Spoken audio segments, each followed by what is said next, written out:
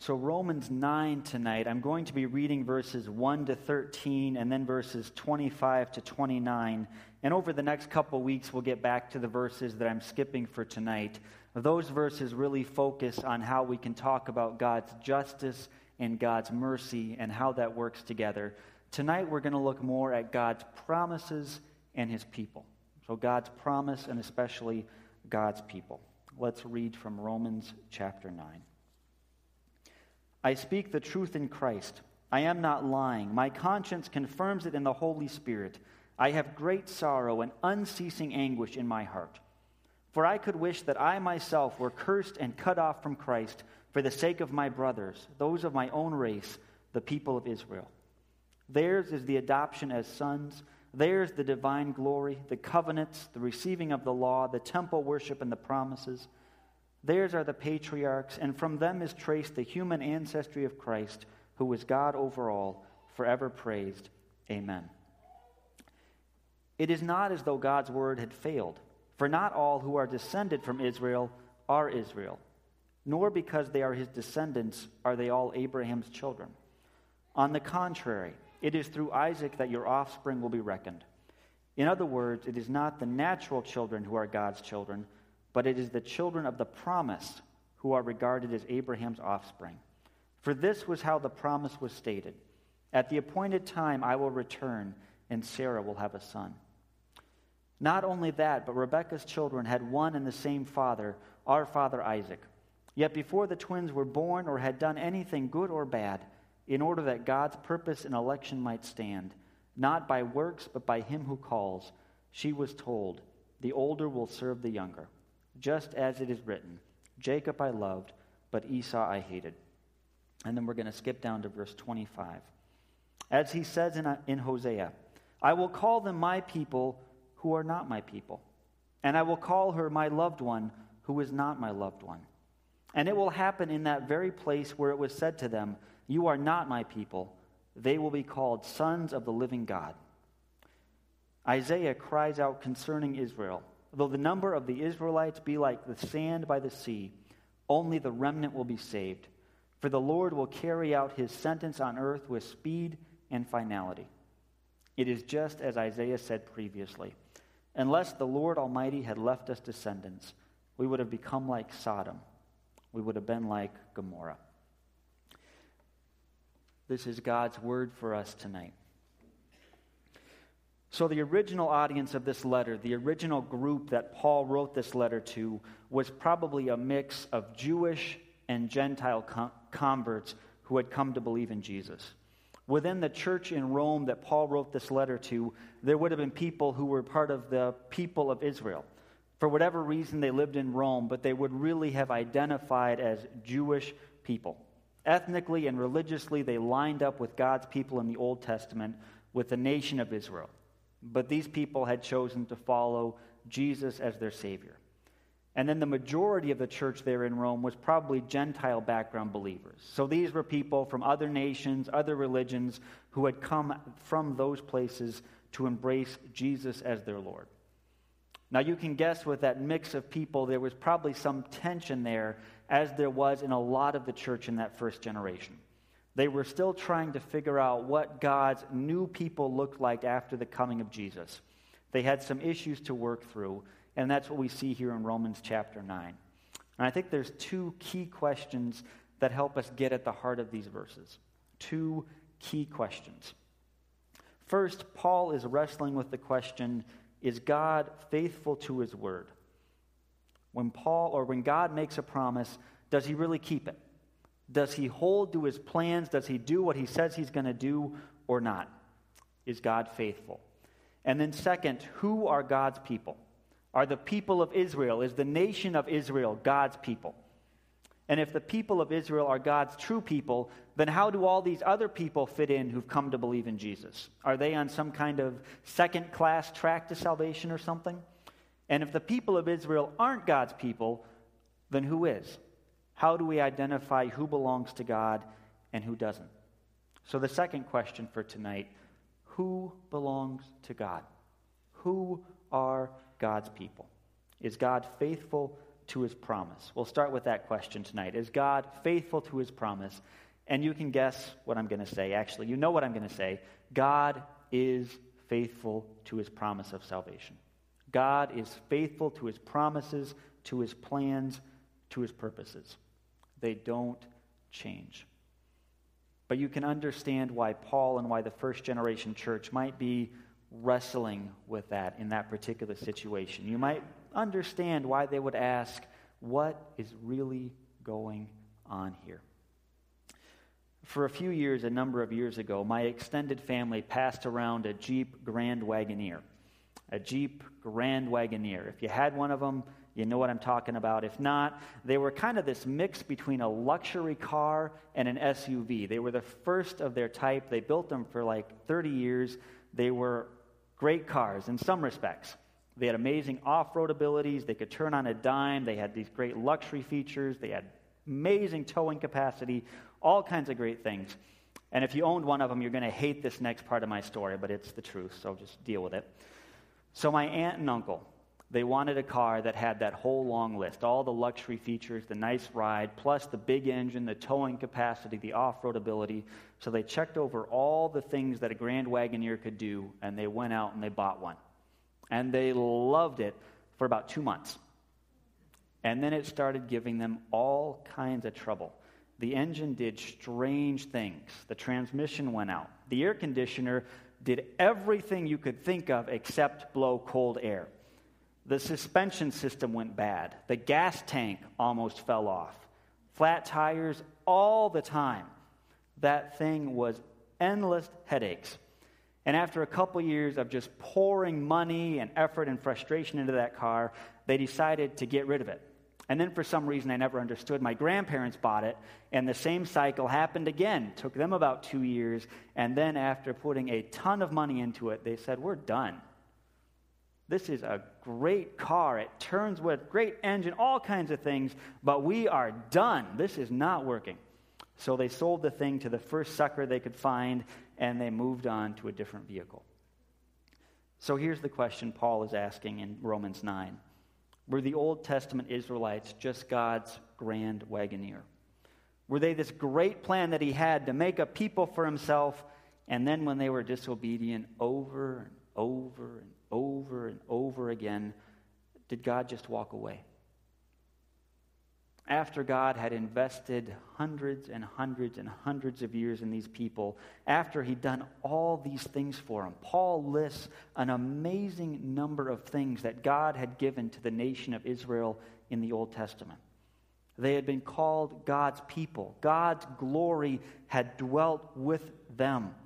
He made promise after promise to them. He gave them his law to follow. He had them build a temple that was going to be his place on earth.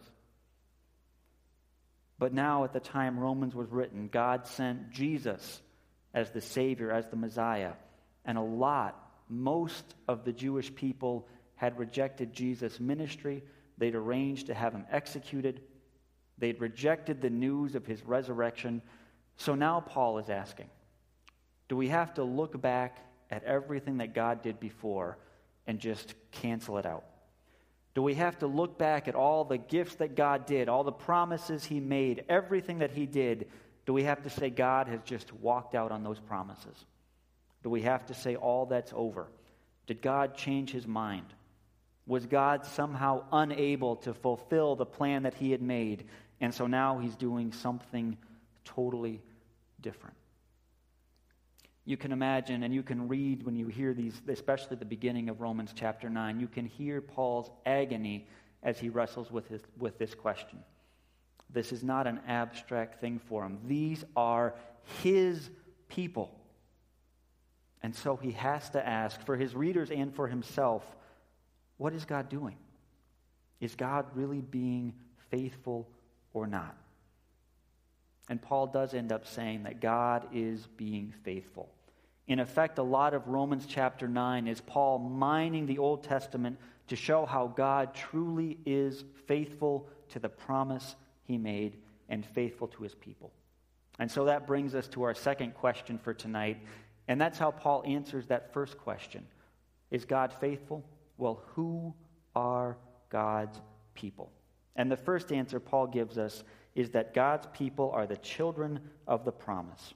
God's people are the children of the promise. Now remember that Paul is writing in a situation where most of the Jewish people, most of his own people, are walking away from Jesus. And the solution that Paul finds in verse 6 is to draw a different line around who belongs to God's people. God's people aren't just those who are ethnically or religiously Jewish. Verse 6 tells us that not all those who are descended from Israel are Israel. In other words, not all of Abraham's physical descendants are Abraham's spiritual descendants. Not everybody who was a member of that particular nation automatically, truly belonged to God. And God's plan, Paul says, was always to work with the people of the promise. And that didn't always mean all the people who could say, yeah, Abraham was my great-great-great-grandfather. And so Paul rehearses the story of Abraham's descendants, and he tells that story in a little different way than the people might have expected. If you remember the Old Testament, Abraham first had a son named Ishmael with his maidservant. But that wasn't the promised child. Isaac, the son of Abraham and Sarah, was the promised child, and that's who God worked through. It was Isaac who carried on the covenant. And then Isaac had two sons, twins actually, Esau and Jacob, and you'd expect that God would really work through the older one, but instead God said, no, the one who's going to carry on my promise is the younger one. It's always been the children of the promise, Romans says, that carry on Abraham's inheritance. Now, we'll talk more in the next couple weeks about whether it was fair of God to pick one son over the other. So just bracket that out for tonight. We'll deal with that another time. It's an important question. But for tonight, Paul's point is that God always worked through the promise. God never said that everyone physically descended from Abraham would automatically share in the promise. He never said you had to have the right father to belong to me. He never said that what it said on your birth certificate or your passport was what was really, really important for belonging to him. People don't belong to God, and people have never belonged to God because they did all the right things or because they were born in the right family. In short, Paul's point here is that we belong to God because God acts in a certain way, because God chooses by his grace to have us belong to him. It's not because of what we do. It's not because of who we are. It's because God has made a promise and because God graciously wants to have a people of his own. God didn't look at your life or my life and say, hey, there's some great features here. I think I'm going to buy this model. God, for his own reasons, graciously chose to love people who didn't deserve it. And God chose to draw the children of the promise to himself. As that catechism section about the true church, the true Holy Catholic Church that we read earlier told us, God gathers his people. God protects his people. God preserves his people. In Paul's context, then, God's promise hadn't failed, even if there were a lot of people who had turned away from Jesus, who you might have expected would belong to him. And then Paul gives a couple explanations for this at the end of chapter 9. First, Paul says that many people unexpectedly come into God. At times, the Israelites had lost God's big vision for the world, and they'd brought that down to just be about themselves. But in fact, God always had a bigger picture of salvation. God's people come to him from all the nations of the earth. God's people come from all the nations of the earth. In verses 25 and 26, Romans 9 quotes a couple texts from the Old Testament book of Hosea. And in their original context in the Old Testament, that prophet Hosea, he's talking to God's people who have been banished. These are people who have been kicked out of the promised land and who might wonder, do God's promises really apply to us anymore? And Hosea says, yes, they do. God is going to bring you back. And Romans 9 takes that text and it broadens it out to include people from all the nations of the earth. Everyone has the possibility of being drawn in. You can imagine at the beginning of this chapter, the Jewish background believers who first heard the letter read would feel pretty good as Paul listed all these special blessings that belong to the Jewish people. And isn't that great? And it was great, and those were amazing blessings. But at the end of this chapter, Paul broadens out the umbrella of God's work to apply to all the nations of the earth. God's Old Testament work was a preparation for what he would do for all people after the coming of Christ. The church, God's people now, this group of people that goes all the way around the world, that God draws an amazing number of people in. This is the new Israel. This is God's people, is what Romans 9 tells us. And it's not that God's plan has changed. It's not that God had this great idea that he could have this nation of people for himself, and when he got frustrated, he walked away from them. I'm going to find myself something new. That's not what God does. God's plan has always been to be gracious. And God has always drawn the boundaries of salvation where he wants to draw them, not always where his people have expected. So I want us to think about that for ourselves a little bit tonight. Think about that for ourselves a little bit tonight. The Christian Reformed Church, which we're part of, and many of us here have roots that go back to the Netherlands, back to Holland.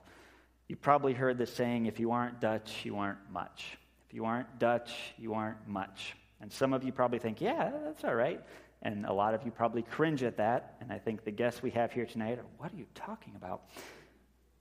But I remember once when I was in seminary, and this is a specific example of this tendency. When I was in seminary, I visited some older couples at our church in Grand Rapids. And I visited one couple that was especially delightful, wonderful, pleasant people. I loved my visits with them. But the first time I visited them, I introduced myself, and they seemed to roll that around for a little bit. And then they said, Lancer, that's not a Dutch name, is it? It's not a Dutch name. It really was a challenge for them that they might have a seminarian visit them who wasn't Dutch. It was a problem.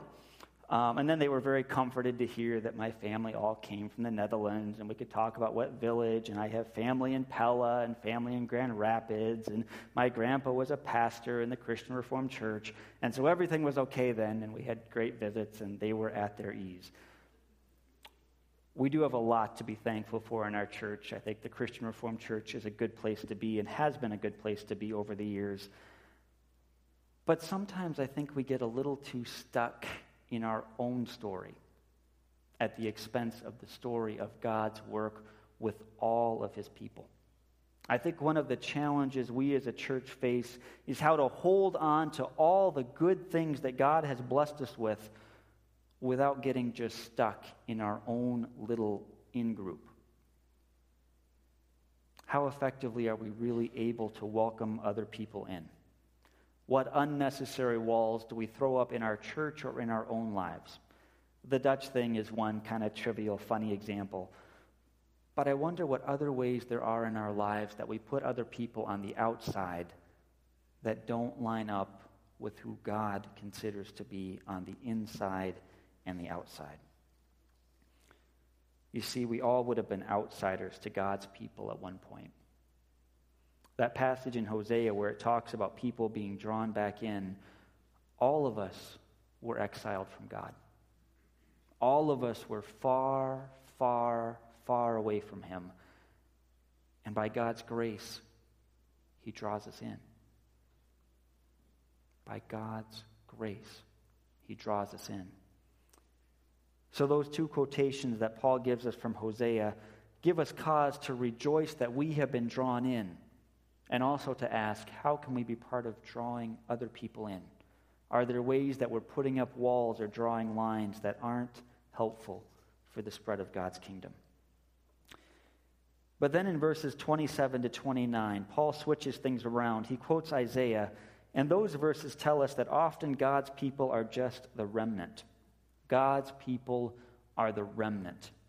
Before this, when he talked about Hosea, Paul seems to have expanded who all could come in. And now he draws the line tighter. He says, not all the people you might expect really belong to God. Those verses at the end of Romans chapter 9, they say, even though the Israelites, even though God's people look like they number like the sand on the seashore, only a remnant, only a few, only the leftovers are going to be truly part of God's people. It's not enough to have the right parents. It's not enough to do the right rituals. The frightening challenge of this text is that people who you might expect would be good enough, they aren't good enough. People whose lives you might look at and say, yeah, they check all the boxes. Well, maybe they don't really belong to the remnant of God's people. So let that be a challenge to us tonight too. The fact that we have our names on a church membership roll, if we're baptized, if we make profession of faith, if we show up to church, if we do this and do that, that might not actually equate to being part of God's people. I had a seminary professor who was probably the smartest man I've ever met in my life, and from what I can tell, really, really sincere and deep in his faith. But there were a couple times he said, I really have to wrestle with this sometimes. Where is my heart? Where is my heart? Is my heart really grateful for what God's done and throwing myself on Christ's grace day after day? Or is my heart saying, I did this, I did that, I do good things, and so I belong to God? Where is my heart? So on the one hand, this can be discouraging. It certainly is a challenge for us. You might feel like the story of Gideon in the Old Testament, who started out with an army of thousands and thousands and thousands of people, and God whittled that army away, down and down and down, and Gideon ended up going into battle with 300 people. Soldiers like sand on the seashore, and then in the end you end up with 300 people, with maybe a fistful of sand. So there's a challenge there for us personally. I don't think we need to look around at everybody else and say, I wonder if they're part of God's people or not. But I think we can ask ourselves, where are our hearts? Where are our hearts? Are we just going along for the ride? Or are we really, really throwing ourselves on Christ's grace day after day? So there's a challenge there. But I think coming from the other direction, these texts can be an encouragement to us. This text assures us that even when we might feel alone, God is still at work. God always preserves a remnant of God's people. There may be times that we feel abandoned and alone, but God always keeps a remnant safe for himself. So when things look bleak, when life is dark, when we feel like we're the last one left, we shouldn't give up hope. We live in a season here in North America when more and more people seem to be stepping away from the Christian faith, when more and more it seems like there are dark days ahead for people who belong to Jesus. But Romans 9 encourages us to not get too caught up in that, and instead to look to God, to trust in him. God always, always saves a remnant for himself. In Paul's time, many of the people of Israel had turned away from Jesus, from the true Messiah. They had gone their own way, and you can tell that Paul is terribly distressed by this. But you can also tell in Romans 9 that Paul has a sense that there's hope. The Lord always keeps a people for himself. Even when things are dark and confusing, God holds on to his promise. God's people may be just the remnant, but still God carries us through. God remains faithful. All of his chosen people will come to him, and he will always maintain a people for himself. So God is always faithful to his grace, to his gracious promises, and to his true people. God's word doesn't fail. He brings the children of the promise to himself, generation after generation after generation after generation. We shouldn't be surprised when God's grace goes out to unexpected people, because at one time we were unexpected people to be drawn into God's people. People don't belong to God because they have the right parents. People don't belong to God because they've done the right things, they have membership in the right societies. We belong to God. God's people belong to him because God is faithful. God doesn't make promises and then walk away from them. God doesn't make plans and then throw up his hands in frustration and walk away when people don't get things quite right. God is faithful. God fulfills his promises. God carries out his plan. So for us, the message of this text is not to get all hung up on who we are or on what we do. Don't say, well, this thing or that thing will get me by. Depend on the promise. Depend on the purpose of God. We are saved by Christ's grace. We are saved because God gathers us in, because he protects us, because he preserves us. It's not what we do, it's what God has done for us.